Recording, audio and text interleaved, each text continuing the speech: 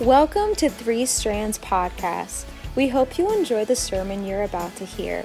At Three Strands, our mission is to create a culture of redemption where people are free to experience the truth and grace of Jesus Christ. I don't know if you're here today and you're married, or you're single, or you're divorced, or you're widowed. Maybe you've decided already that this isn't going to be for you today. I hope not. I hope Opie convinced you earlier. I hope I can convince you now. But let's just shout out to some of those groups here for a second. If you're here and you're married, everybody in the room that's married, been married for longer than a minute, can relate to some of that video we just watched there. But I want you to get some freedom today, okay? And Jesus knew you would be here. So if you've come in and you feel stuck or you feel like strangers in the same house, you're in the right spot. And I hope you'll hear some truth from God today that'll set you free. I hope you'll feel some grace from God that'll encourage your heart before you leave. If you're here today and you're single, I need you to know that most of you are going to be married at some point, the statistics say. And if you believe, I think this is maybe like the greatest lie that single people believe. If I can go back to my single days for you for a second. The greatest lie I think most single people believe is that whatever it is, it'll get better when you get married. It's like, okay. So everybody in the room that's married knows that that could not be further from the truth. So marriage actually magnifies everything that's wrong about you and them, okay? So anything that you think right now is going to get better when you get married, it's going to get worse, okay? Who wants to get married now? You're excited and encouraged? The other thing, too, is I think almost every single person kind of has this thought inside their head, that there's some things about themselves that they'd like to change, and they'll change those things once they get married. That also doesn't happen, okay, just for the record. So whatever's messed up about you that you would like to be better won't get better because you say, I do. That it might get worse, okay? So the idea that you're waiting till you get married to put into practice God's principles for what it takes to have a healthy, successful marriage, good luck with that. Like the NBA player that won't practice, talking about practice, or the student that just doesn't ever study, just thinks well, I'll just get it all right on the test anyhow. It's pretty rare. Pretty rare that you're a successful athlete without practice. Pretty successful that you're a successful student pretty rare that you're a successful student without study. Pretty rare that you're going to have a successful marriage without putting into practice some of these things ahead of time. And so if you're single, you should be working on everything God says to be a good spouse right now. And if you're not, you're putting your marriage behind the 8 ball. The odds are 50% of the marriages in this country end in divorce.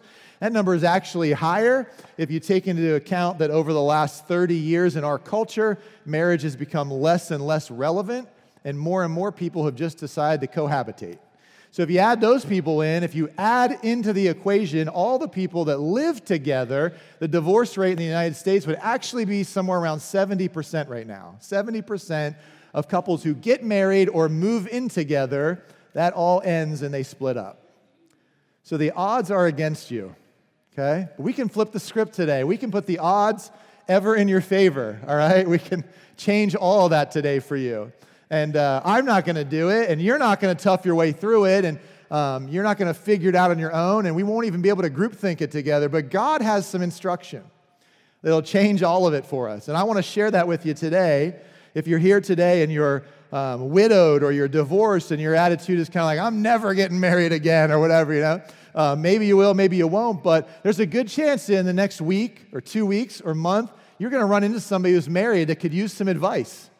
Wouldn't it be good if you didn't have to give them the old, you ought to go talk to my preacher answer, and instead just be let me tell you what God has to say about your marriage, right? And you could actually give them some advice or help them. And so whether you're married, single, going to be married someday, never going to be married again, you might be just running into, this might be exactly what you need to hear today, or it might be exactly the thing that somebody you're going to talk to in the next couple of weeks needs to hear. And so for each of us, there's some truth today that we can grab onto, we can put into practice when we leave here. And I hope you'll do that. I hope you'll kind of be part of that adventure with me and hear what God has to say and not just listen to it, but go out of here and do what God's telling us to do. And so if you feel like that video we watched, empty, like you're running on fumes, That's what this series is all about. For the next 5 weeks, we're going to take a different piece of life each week that people tend to run out of gas in, okay? Marriage is just the first one. And the other ones might hit a little closer to home for you, but really all of them we all need. And so I hope you'll kind of tune in and fill up on God. Fill up on what God says in these areas, refuel your life, and go out of here and be energized to live the kind of life God wants you to live. God doesn't want the word that describes you to be empty. In fact, Jesus said, I've come to give you a rich and satisfying life. I've come to give you a full life. I've come to give you an abundant life. And so he doesn't want the word that describes you to be empty or running on fumes. He wants the word to be like full, vibrant, exciting, abundant life. And so you can have that. If you think like it's too late, it's not too late. If you think like my marriage is dead and over, it's not dead and over. If you're here today and you think like, well, I'm already divorced and I'm used goods, or it's never going to be the way it was supposed to be, it's not too late for that either. Like God's got you. He's not shocked. He's not surprised. Your divorce, your relationship failure, your strangers in the same house mentality at home doesn't take God by surprise. He's not sitting up there thinking like, well, now the whole plan's screwed up because I didn't see that one coming. And he knew you'd be here today to hear what we're going to talk about. And so will you just kind of like open your heart, open your ears, not block it out, not conclude before we even start that this isn't for you, it's for somebody else, or maybe that it's for my spouse. But that you would just have ears to hear and you'd take some notes, you'd jot something down, you'd commit something to memory. Take one piece away with you today that could change your life, that could change the percentages, that could totally rewrite the history of your family tree. Would you do that? That's my encouragement for you. That God has truth and grace for you today. It might just be what you needed, even though it wasn't what you were looking for when you came. So let me start today in Matthew chapter 19. Jesus gives this interesting summation on marriage in Matthew chapter 19. I'm just going to read you 2 verses out of a paraphrase, not the actual Bible, but you can look it up on your own if you want to read the actual text. But Matthew chapter 19, I'm going to read you verses 11 and 12 out of the Message translation of the Bible. Here's what Jesus said about marriage. Ready? Jesus said, "Not everyone is mature enough to live a married life." Preach, right? That's right. Some of you are like, I know that. It requires a certain aptitude and grace. Marriage isn't for everyone. Some from birth seemingly never give marriage a thought. Others never get asked or accepted. And some decide not to get married for kingdom reasons. But if you are capable, I love this phrase, if you are capable of growing into the largeness of marriage, do it. I need you to know marriage is like a big deal. Like, I don't care if you think you've dotted all the I's, crossed all the T's, like, we've been dating for 38 years, we're ready to get married. Like, we've been living together, we know everything about each other. I've watched a lot of marriages fall apart. I now know what not to do. Just listen, you're not ready. You're never ready, right? Anybody ever watch that cartoon movie just came out a few years ago, Onward? Anybody ever see Onward, the Pixar movie or whatever came out? So on Onward, like, the kid's driving the car, and he's not old enough to drive, and his older brother's like beside him who can drive, and he's like, merge, and the older brother, and he's like, I'm not ready, and the older brother yells, you're never ready, he just jerks the wheel into the highway. That's what marriage is like. I don't care how much preparation you do, how much premarital counseling you go to, how many books you read or seminars you attend. When you say I do, you're not ready for what's next. But God's ready. He knows what's next. You can't like pull one over on him. He's got good advice for you still. And it is this large thing. It's not discouraged. It's not necessarily encouraged. Just like kind of letting you know it's a big deal. And so if you're ready, go for it. Go for it. So let's go for it. So I want to read you a verse from Proverbs from Solomon, the wisest man who ever lived. Or if Brad was preaching, it'd be the wisest man besides Jesus who ever lived. He said that like 3 times last week, I think. I never heard that before, but I like that. Yeah. So the wisest man who ever lived besides Jesus, that's good. And Proverbs chapter 24, I'm going to read you 2 verses out of there. If you're a note taker, just jot down 3 words. I think I got them underlined. You ready? A house is built by wisdom. I do. A house is built by wisdom and becomes strong through understanding. Through knowledge, its rooms are filled with all sorts of precious riches and valuables. And I'm here to tell you today, you want a home that's been built well. You want a marriage that's strong, And you want a family that's got a bunch of riches and valuables poured into it. And nowhere in that verse does it say any of that comes because they're hot. Just throwing that out there. Like, I'm not saying you should marry somebody that's ugly. I'm just saying that isn't like important to God, right? It should be probably important to you, right? There's nothing in there that talks about passion or stick-to-itiveness or your effort or your intelligence. No, it's just knowledge plus understanding plus wisdom. There's a lot of people out there that have some knowledge about marriage, but they just don't understand what it all means. And there's a lot of people out there that understand what it all means. They could tell you what a great marriage looks like. They could tell you how to understand it, but they don't have the wisdom to put it into practice. You get it? You got to know some stuff about marriage, but then you also have to understand that stuff, and then you also got to have like the kind of, wisdom to do it. There's a lot of people that know what marriage is supposed to be like. They just won't do it, right?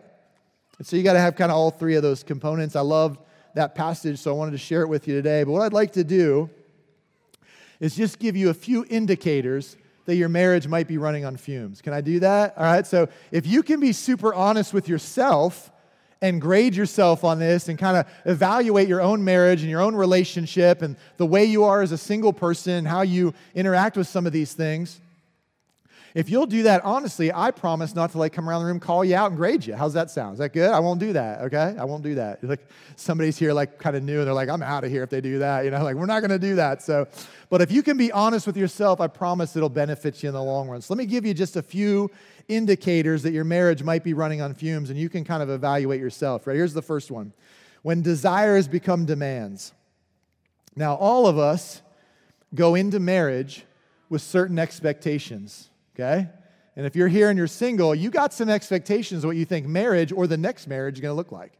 Okay? And all of us in marriage now, we have some expectations on that marriage too. What we want it to look like, what we hope it'll be, what we think it's supposed to be. We come into marriage with these expectations. Things like how we're going to spend our free time, what vacations will be like, how we're going to handle our finances, what will the approach to raising the kids be, how many times a year we'll have to visit the in-laws. Everybody has expectations, right? Kobe's back here sitting by his in-laws, so that just made me laugh. Sorry, man. So everybody comes into marriage with those expectations. That's okay. It's okay to have expectations. It's okay to have desires, but somewhere along the way, those desires start to become demands. And if they don't get met, and you start to lose it. You start to get angry. You start to get discouraged and frustrated. You start to think to yourself things like, did I even marry the right person? I mean, how could they act like that? How could they not see it that way? You have all these dreams, hopes, expectations. The Bible says it like this: hope deferred makes the heart sick. Proverbs 13:12. Hope deferred makes the heart sick. And so in order to get what I want, what I believe I need, what I expect out of marriage, maybe even what I'm convinced I deserve, I start to demand what I desire. I'm going to put my foot down. I'm going to lay down the law. I'm going to just tell you how it is. And if those expectations still go unmet, then you start to think, do I even want to be married anymore? Did I marry the wrong person? See, demanding your own way actually blocks your gratitude. Because you're never grateful for what you think you deserve. Does that make sense? You're only grateful for stuff you get that you don't think you deserve. So if you think you deserve to have that person follow your every command, then you're never going to be grateful for them or the relationship. So you start to demand your own way. Maybe if this is you, you can kind of identify it in your life because here you go, you fight about everything. If everything's a fight, and nothing ever seems to be good enough. If that's you, I want to just tell you today, you're probably running on fumes. It doesn't make you the devil. It just makes it real. Maybe you already know you're running on fumes. Here's the second indicator you might be running on fumes. Ready? Differences become dividers. When differences become dividers. So the person you married is not just like you, obviously. No two people are exactly alike. But when you get married, you find out they're even more different than you thought. And isn't it ironic how The things that you thought were like super cute and attractive when you were dating somebody kind of disgust you after you get married. Isn't that crazy? I went through yesterday and just made a quick 10-thing list. All right, now there's probably hundreds that could go on this list. But tell me if this isn't the truth, like things that you kind of thought were cool when you were dating, but then you get married and you hate them. It's like when you're dating, she's so wise with money, and you're like, I like that. And then you get married, and it's like, she won't let me ever buy anything, and you're ticked off, right? Isn't that how it goes? Or he's such a free spirit when we're dating, but then when you're married, he's so irresponsible, right? And when you're dating, she's like such a strong woman. I love that about her. And then you get married, it's like, gosh, she's so controlling, right? And when you're dating, he always has a plan, but then when you get married, you realize he's really manipulative. And when you're dating, she helps you remember all kinds of things, but when you get married, she's always nagging you, right? When you're dating, he's super laid back, but then you get married and you realize he's lazy, right? When you're dating, she's so confident, but then you get married and you're like, she thinks she knows everything. When you're dating, he's so mysterious, but then when you get married, he won't seem to talk to me about anything, right? When you're dating, she's so witty, and when you're married, she's so disrespectful. When you're dating, he's a hard worker, and when you're married, he's a workaholic. It's crazy how the exact same trait can be something that you love in somebody, and then just not even a year later, it disgusts you in them, right? There are differences. And what used to be cute and adorable is now super frustrating and annoying. I love the quote from Jenny Allen's book, Find Your People. There's a study on Right Now Media, that book too, but she said, I will disappoint you, and you will disappoint me, but Jesus will never disappoint us. Guess who brings disappointments and discouragements and differences into a marriage? All of us. Every single one of us. And so if this is you, if the differences have become things that now aren't just cute and aren't just that's their unique way, but instead they've divided you to where you kind of separate. Now you're not separated, but you kind of start separating. You find things to do because being around them starts to annoy you. Being around them, you can't put up with the differences anymore, and so you spend way more time in the garage on the car or at the golf course hitting a bucket of balls with your buddies, or you spend way more time shopping with your sister or, taking care of the kids because, just to be around them almost makes you want to throw up now. It's that's your spouse. And you used to think those things were awesome, but now they're just differences, and all of a sudden you start to feel like strangers in the same house. Indicator number 3, you ready? Disappointments become depression. We're all going to disappoint each other. But somewhere along the way, those disappointments don't just affect you, they start to depress you. You sit around, you start to feel hopeless, you lose drive. It's hard for you to even leave the house anymore. You're so discouraged by your relationship. This is an indicator you're running on fumes. Instead of dealing with those disappointments, we just retreat within ourselves. We shut down and we stop really living.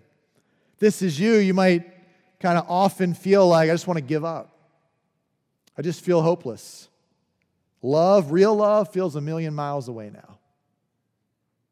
Indicators. I don't know, is one or more of those true with you? I just want to ask you, how's your marriage? If you were sizing it up based on these 3 things, how are we doing? One good day a week? Haven't had a good day in months, years? How's it going for you? I just want to take you real quick to this passage in John chapter 13 where Jesus is with his closest followers, and he's about to teach them some important life lessons. And they're at this table, and Jesus gets up from the table. He takes off his outer coat, and he ties a towel around himself.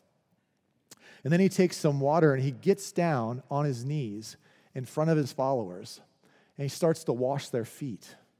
That doesn't make any sense. Now, we don't do that today in our culture, but if you could put yourself 2,000 years ago in Israel, that was a common hospitality practice to wash people's feet because their roads were dusty and the common footwear was sandals, right? And so you got, horse manure and dust and mud and who knows what on the roads, and people are walking around in open-toed sandals. So they come into your house, and maybe out of courtesy, maybe just because you don't want them trouncing through your house with whatever they got on their sandals, but it would be a common practice to have them take off their sandals and you would wash their feet. But you wouldn't do it yourself typically. They would do it themselves. Or if you were a wealthier family, you might have one of your servants do it. You know? And so here Jesus, the master, the teacher, the one who should be getting the special treatment, gets up from the table and gets down on his knees, starts washing their feet. Now, I'll tell you that backstory because later in that same chapter, you get to verse 34, and Jesus says something fascinating to them. This is what he says. Ready? He says, "So now I'm giving you a new commandment. Love one another just like I have loved you. You should love one another." Now stay with me for a second. The new commandment that he's giving them is not to love one another. That commandment had been around for thousands of years. You're supposed to love other people. God gave us that way back at the giving of the 10 Commandments and the law of Moses and all that. Like, hey, love your neighbor like you love yourself. The new commandment here is not to love other people. The new commandment here is to love other people like Jesus had loved them. By not expecting his own way, by not expecting them to serve him, but instead, as the one who deserved all the service, he would instead serve them. The Son of Man came not to be served, but to serve, and to give his life as a ransom for many. So that's the new commandment here. That's what real love looks like. That you wouldn't just love other people, but you would love them the way Jesus has loved us, as somebody who's willing to serve to the point of death for us, even though we don't deserve it, even though he deserves to be served by us. You get it? That's the new commandment here. It often gets overlooked, and people are like, yeah, go love other people, but am I loving people like that? Are they coming over to my house for dinner, and I'm like, honey, get the dinner ready, the guests are here, or am I getting up and lending a hand? You understand the difference? There's loving people, and then there's loving people where it like costs me something. It hurts, it's serving, it's sacrifice, it's giving of myself, even if they don't deserve it. I know they're just little kids and they should be serving you, but I'm just going to make it my mission to serve and love on them. Right? Did you have kids so that they could work at your house? Or did you have kids so you could practice serving them? Did you get married so your spouse could wait on you hand and foot? Or did you get married so you could give up your very life for them? That's what real love looks like in the Bible. That's what God's saying real love actually is. Love them like I've loved you. Paul writes it this way, 1 Corinthians chapter 13, verses 4 and 5. He says, love is patient and kind. Love is not rude or jealous or boastful or proud. It does not demand its own way. And I'll just leave that up there just for a second. You remember what those three indicators were? Where desires become demands, differences become dividers, and disappointments become depression. I just can't take it anymore. I just can't continue to have them disappoint me anymore. But I thought love was patient and kind. I just can't deal with all their differences. They're just not enough like me. I'm right about this stuff. Why can't they be more like me? But I thought love wasn't rude or convinced they were always right or proud. I know these are my desires, but they should be serving my desires, right? I mean, they said they do. I thought love does not demand its own way. This is what Paul wrote about it. Here's how Peter wrote it in 1 Peter chapter 5, starting in verse 5. Listen to this. All of you dress yourselves in humility as you relate to one another, for God opposes the proud, but gives grace to the humble. So humble yourselves under the mighty power of God, and at the right time he will lift you up in honor. Can you go back to verse 5 just for a second? And I just want to ask you, is it possible if we for just a second could stop looking at the speck in our spouse's eye, in our boyfriend's eye, our girlfriend's eye, and our friend's eyes? We could just stop looking at the speck sticking in their eye for a second and just like for a second focus on the tree trunk sticking out of our own eye. Is it possible that in your relationship, God is opposing you, like actively working against you because you won't dress yourself in humility. Because God opposes the proud but gives grace to the humble. I mean, is that there or not? Like, is it possible? I'm just asking, is it possible that I've been demanding my desires, that I've been looking at our differences and letting them divide us, and that every time they disappoint me, it throws me into depression and I get hopeless? Is it possible that my running on fumes attempt at this marriage or this relationship is causing God to oppose me? Then go back to verse 6. So humble yourselves under the mighty power of God, and at the right time, He will lift you up in honor. Now, the problem with that verse right there, like if I could, you know how I say that sometimes, like if I could rewrite the Bible, like if I was God, it'd be bad for all of you, but it'd be really good for me, you know what I mean? But if I could rewrite the Bible, this verse would say, so humble yourselves under the mighty power of God, and when you're ready, He'll lift you up in honor. Like when I'm ready, you know. But it doesn't say it, but it says at the right time. And the problem with God's right time is it's rarely the time I'd pick.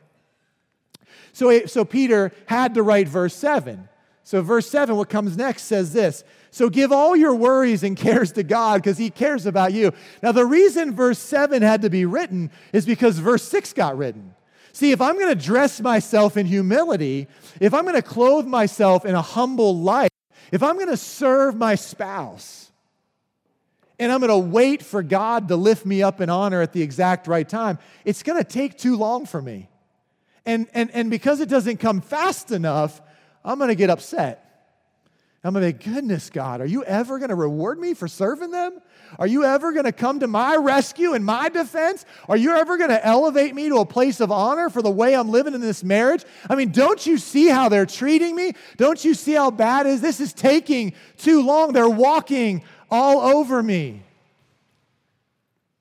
All right, I get it that you're going to feel that way. So that's why I got to give God all my worries and my cares because it's going to make me anxious. See, if you marry, you're going to have trouble.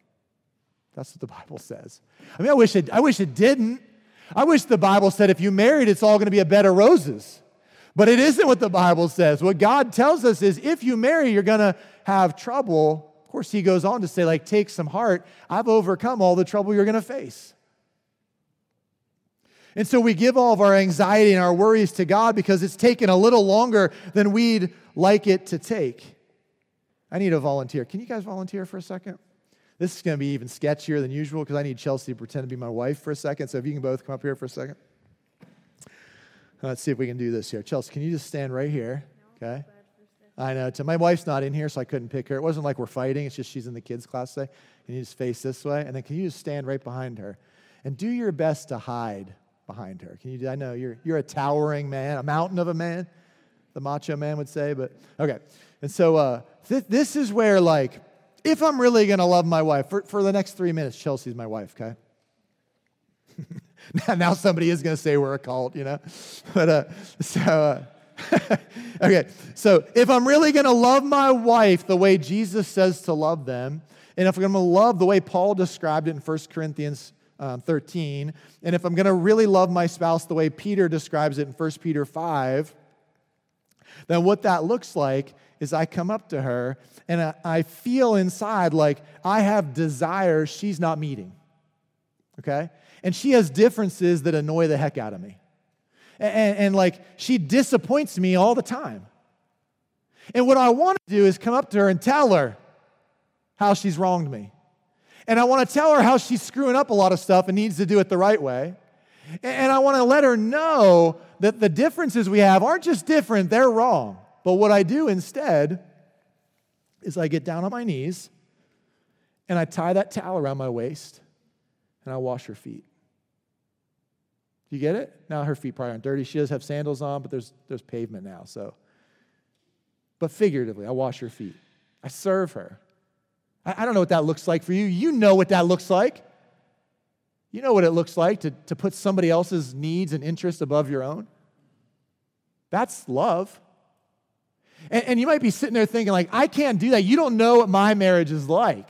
You don't know what my relationships are like. You don't know what my past is. You don't know the baggage I bring into this thing and how it scares me and hurts me when they don't meet my desires, and how those disappointments bring up a lot of past memories in my life. And I can't do that. And I want to say to you today, like, you're right. You can't do that. Like, I can't do that. It's impossible. Okay, now can you stand up, Michael? If you can get your knees like locked up on you. You can stand. Now stay there a second, okay? Now Michael is not Chelsea's husband, because I'm Chelsea's husband right now, okay? They're not together anymore, okay? So spread that around. But no, I'm just kidding. Don't spread that around, okay? So right now, Michael's playing his standard Sunday morning role at our church, which is Jesus. He's always my example of Jesus because he's always in the front. So, and he's got a beard. So that's Jesus. So I can't do that. I can't. The me inside of me wants to demand my desires. It wants to get away from her when we're different. And it wants to like bash her over the head about all the disappointments and let her know how she's wronged me. So I get down on my knees to serve her, and I'm thinking, I can't do this. And so what you have to do if you're going to actually love your spouse is you have to ignore them. And I look past her, and I see Jesus standing behind her. And I can do that stuff to him because he's never disappointed me. And any difference that I have with him, I should change. And he's right.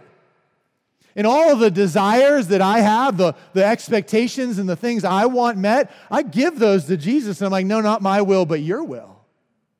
I can do that to Jesus. And so I get down on my knees and I look past my spouse, and everything I do isn't for them anymore. This is the mistake like we make in marriage. Like, I took some vows to my wife. No, I didn't. I took some vows to God. And if you took vows to your wife or to your husband, you're going to break them because they don't deserve them, no matter how great they are. But Jesus does deserve them. And so what you need is not another promise, not another commitment to her, to him. What you need is a vow, a covenant, not a contract. I think so many people look at marriage like a contract. A contract is all about protecting my rights. A covenant is about giving up my rights and making a promise. But the promise has to be made past my spouse to Jesus. You guys can sit down. Thank you. It was super helpful. Do you get it? It's real love is when I commit to trust God, not my spouse, not my boyfriend or girlfriend, not my friends, not my parents. I'm going to give up on all that. So let me kind of leave you today with 3 kind of practical tips you can go out here and like fuel up your marriage with. If you're single, these are things you should be working on right now. If you're wanting to be remarried again, these are things you should be putting into practice right now. If you're wanting to give people sound advice for their marriage, these are things you should be committing to memory right now. Here's how you refuel your marriage. You ready? Number 1, surrender your expectations. Surrender your expectations. Much like when you became a Christian, when you got married, you were dying to yourself.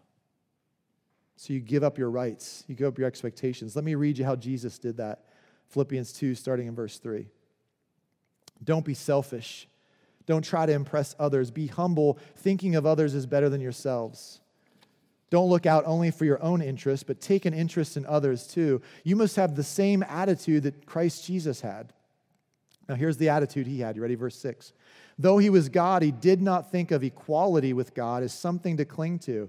He was God. He deserved equality with God. He deserved the riches of heaven. But instead, he gave all of that up. He gave up his divine privileges.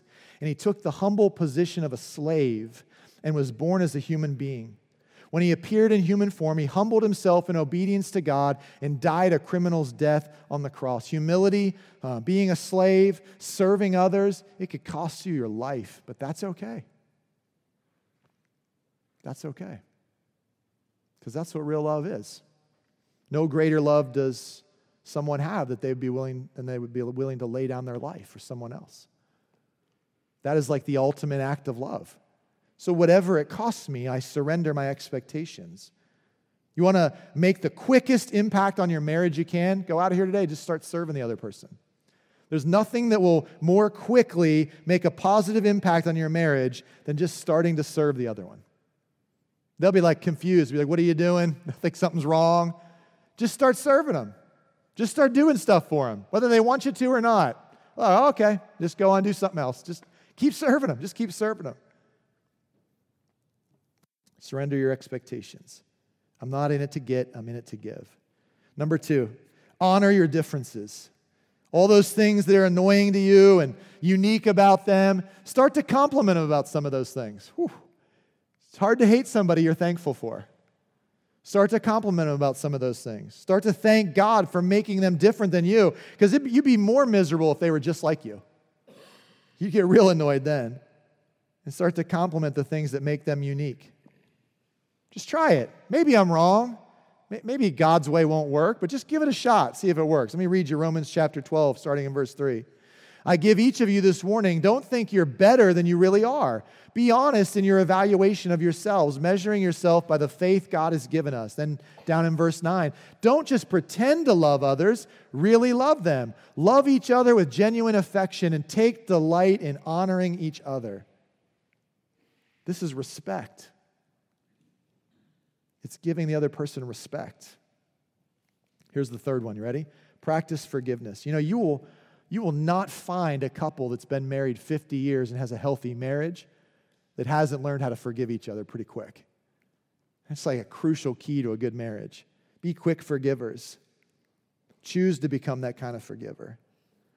Proverbs chapter 130, verses 3 and 4 says this, Lord, if you kept a record of our sins, who, O Lord, could ever survive? But instead you offer forgiveness that we might learn to fear, to respect, to honor you. Paul writes in Ephesians chapter 4, verse 31 and 32, get rid of all bitterness, rage, anger, harsh words, and slander. Put all those in the closet. That's how I really feel. Well, you don't have to say everything you're thinking. Who told you that? Just be quiet. Say something kind instead. Didn't your mom ever teach that when you were growing up? So if you don't have anything nice to say, don't say anything at all.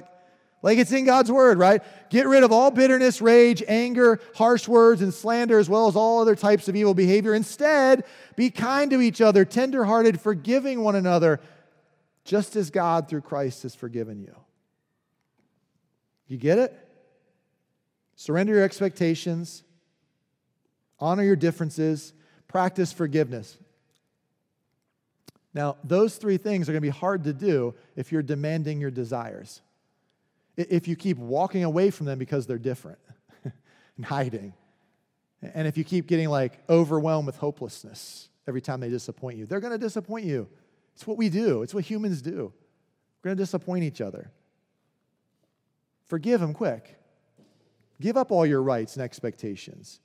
Honor the fact that they're unique and different. You see where we're going with this? Probably the, kind of like pinnacle or quintessential chapter in the Bible on marriage. Maybe 1 Corinthians 13 because it talks all about love.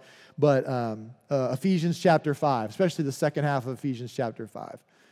And Paul writes in verse 21 of Ephesians chapter 5, this little phrase, super helpful. Look, submit to one another because they deserve it, because they're so gorgeous, because I said I do.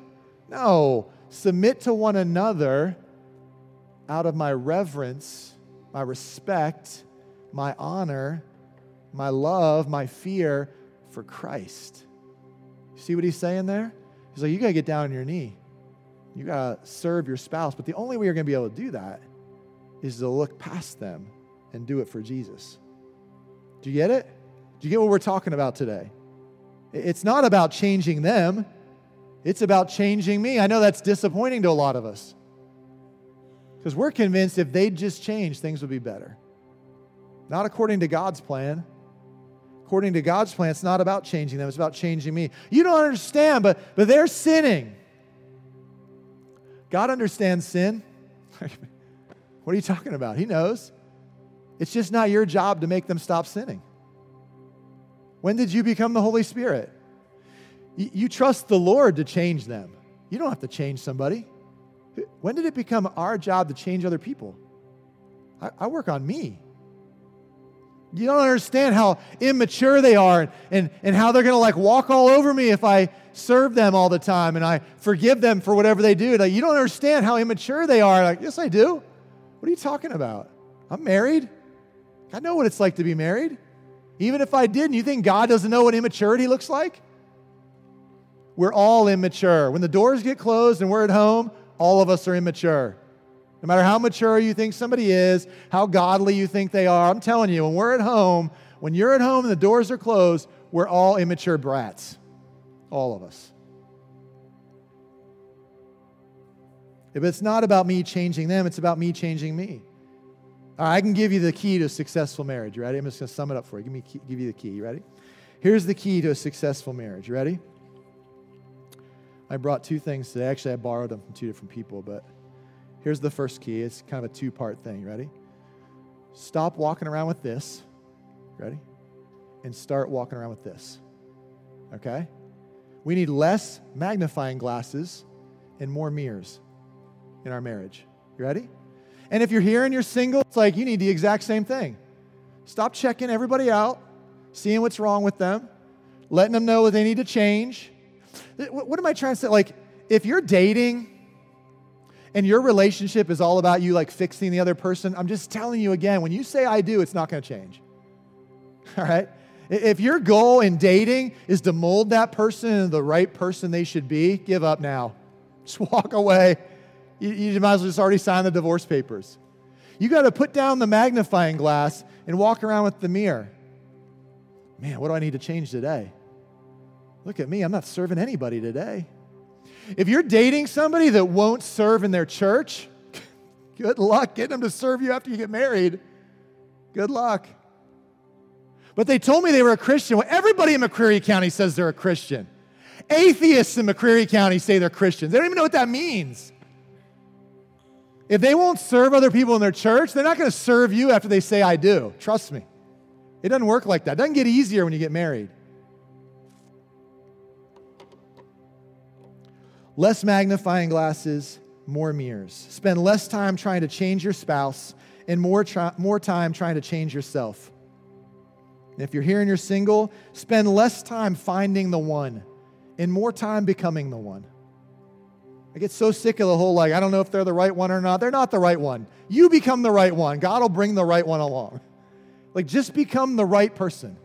Run as hard as you can after Jesus. And if they love Jesus and they're chasing after him, they'll catch you. There was a study that came out about a decade ago, I think 2012, from the University of Texas at San Antonio, not a Christian school, but they did a research study on marriage, and I want to just give you a kind of there was a lot of findings. I'm just going to give you one that stuck out to me in reading through it this week. They did a study on marriage and what makes for a successful, happy marriage, right? There was a lot of things they looked at, a lot of factors that I could give you today. They were like, oh, it makes a lot of sense even from God's word. But there were a few that were just mind-boggling. Here you go. You ready? Of the couples they surveyed, and it was 1,500 couples or something they studied. Of the couples they studied, if the couples went to church together, you ready? Went to church together at least 4 out of every 5 weeks, okay? So they were in church at least 80% of the time, at least 4 out of every 5 weeks.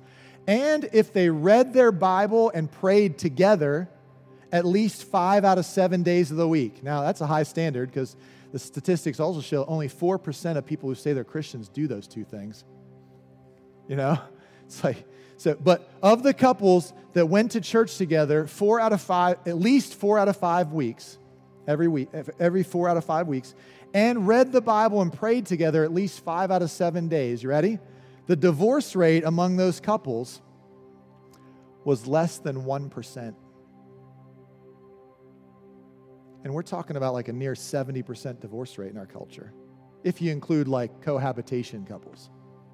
Now, listen carefully for a second, because what this study missed, because they're not Christians, not really looking into God's word and all that, what this study missed is reading your Bible together and praying together and going to church together won't keep your marriage from ending in divorce.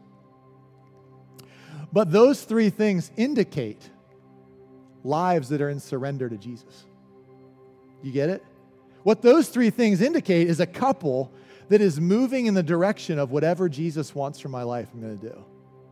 And that's what will keep your marriage together. The divorce rate inside the church is identical to the divorce rate in the world.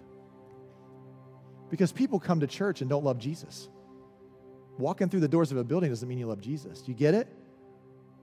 you could flip the script on your marriage today. The Jesus way, it works. That's it. It's like that simple. What could you do? You could go out of here today and be like, we're going to be at church every week, honey, because I'm going to start leading my family. You'd be like, hey, can we read the Bible together every day? It's so awkward. Of course it's awkward. Who cares if it's awkward? Are we men and women or are we babies? I don't like to pray in front of my spouse. Grow up. Of course it's awkward. It's awkward for all of us. Listen, I'm the pastor of a church and I've been here for a decade. It's awkward for me to pray in front of my spouse. I'm just being real with you. Like, it's a little awkward. I'd rather pray in front of the whole church than sit down at home with Stephanie and like look her eye to eye. Like, it's awkward. I get it, but I just do it because I don't want to be divorced. I want to honor Jesus. I want to serve him. So I'm getting up every day and I'm going to read my Bible with my family. And it's awkward and I'd rather do other stuff. Everybody would rather watch SportsCenter than read the Bible. But I do it because I know it's good for me. Everybody would rather have junk food than vegetables, but I eat vegetables because they're good for me. You get it? You could change the whole thing today. You could rewrite your family tree. You could make a difference that would last through all eternity. Or you could just be a statistic. You could go out of here today and just start serving your spouse, no matter what they do. You could start forgiving them, no matter how bad it hurts. You could start complimenting them, no matter how much they annoy you. You could find one thing you love about them today and just say something nice to them. It's that simple. The choice is yours. Can I pray for you? Because it's going to take courage to live that way. Dear God, thank you for our church family. Thank you for the people who are willing to show up today and hear what you have to say from your word. Thank you for showing it to me months ago, that I would bring it to our group today. And God, would you just multiply your word in our church family? We won't be able to tell. We won't be able to brag about all the marriages that have been saved, or it's all preventative, God. We're going to do the work up front. We're going to practice ahead of time. We're going to enter into marriage healthy and ready. We're going to rescue our marriage now before it ends, and we're not going to be able to track it. And nobody will ever know except you. But that's okay, because at just the right time, you'll lift us up in honor. God, would you give the people in this room the courage to not just hear your word today, but to go out and put it into practice, to serve other people, to practice reading your word, to practice praying, to practice coming to church, to practice forgiving, to practice giving up all their expectations, just taking the humble position of a servant. Not because any of us deserve it, but just because we're all looking past shoulders and seeing Jesus, who does deserve it, standing behind them. And it's in his name we pray, amen. Wow, we hope that encouraged you and will push you to know Jesus better. There's no better life than the life that is completely dependent on God. Be sure to check back each week for new podcasts from 3SC.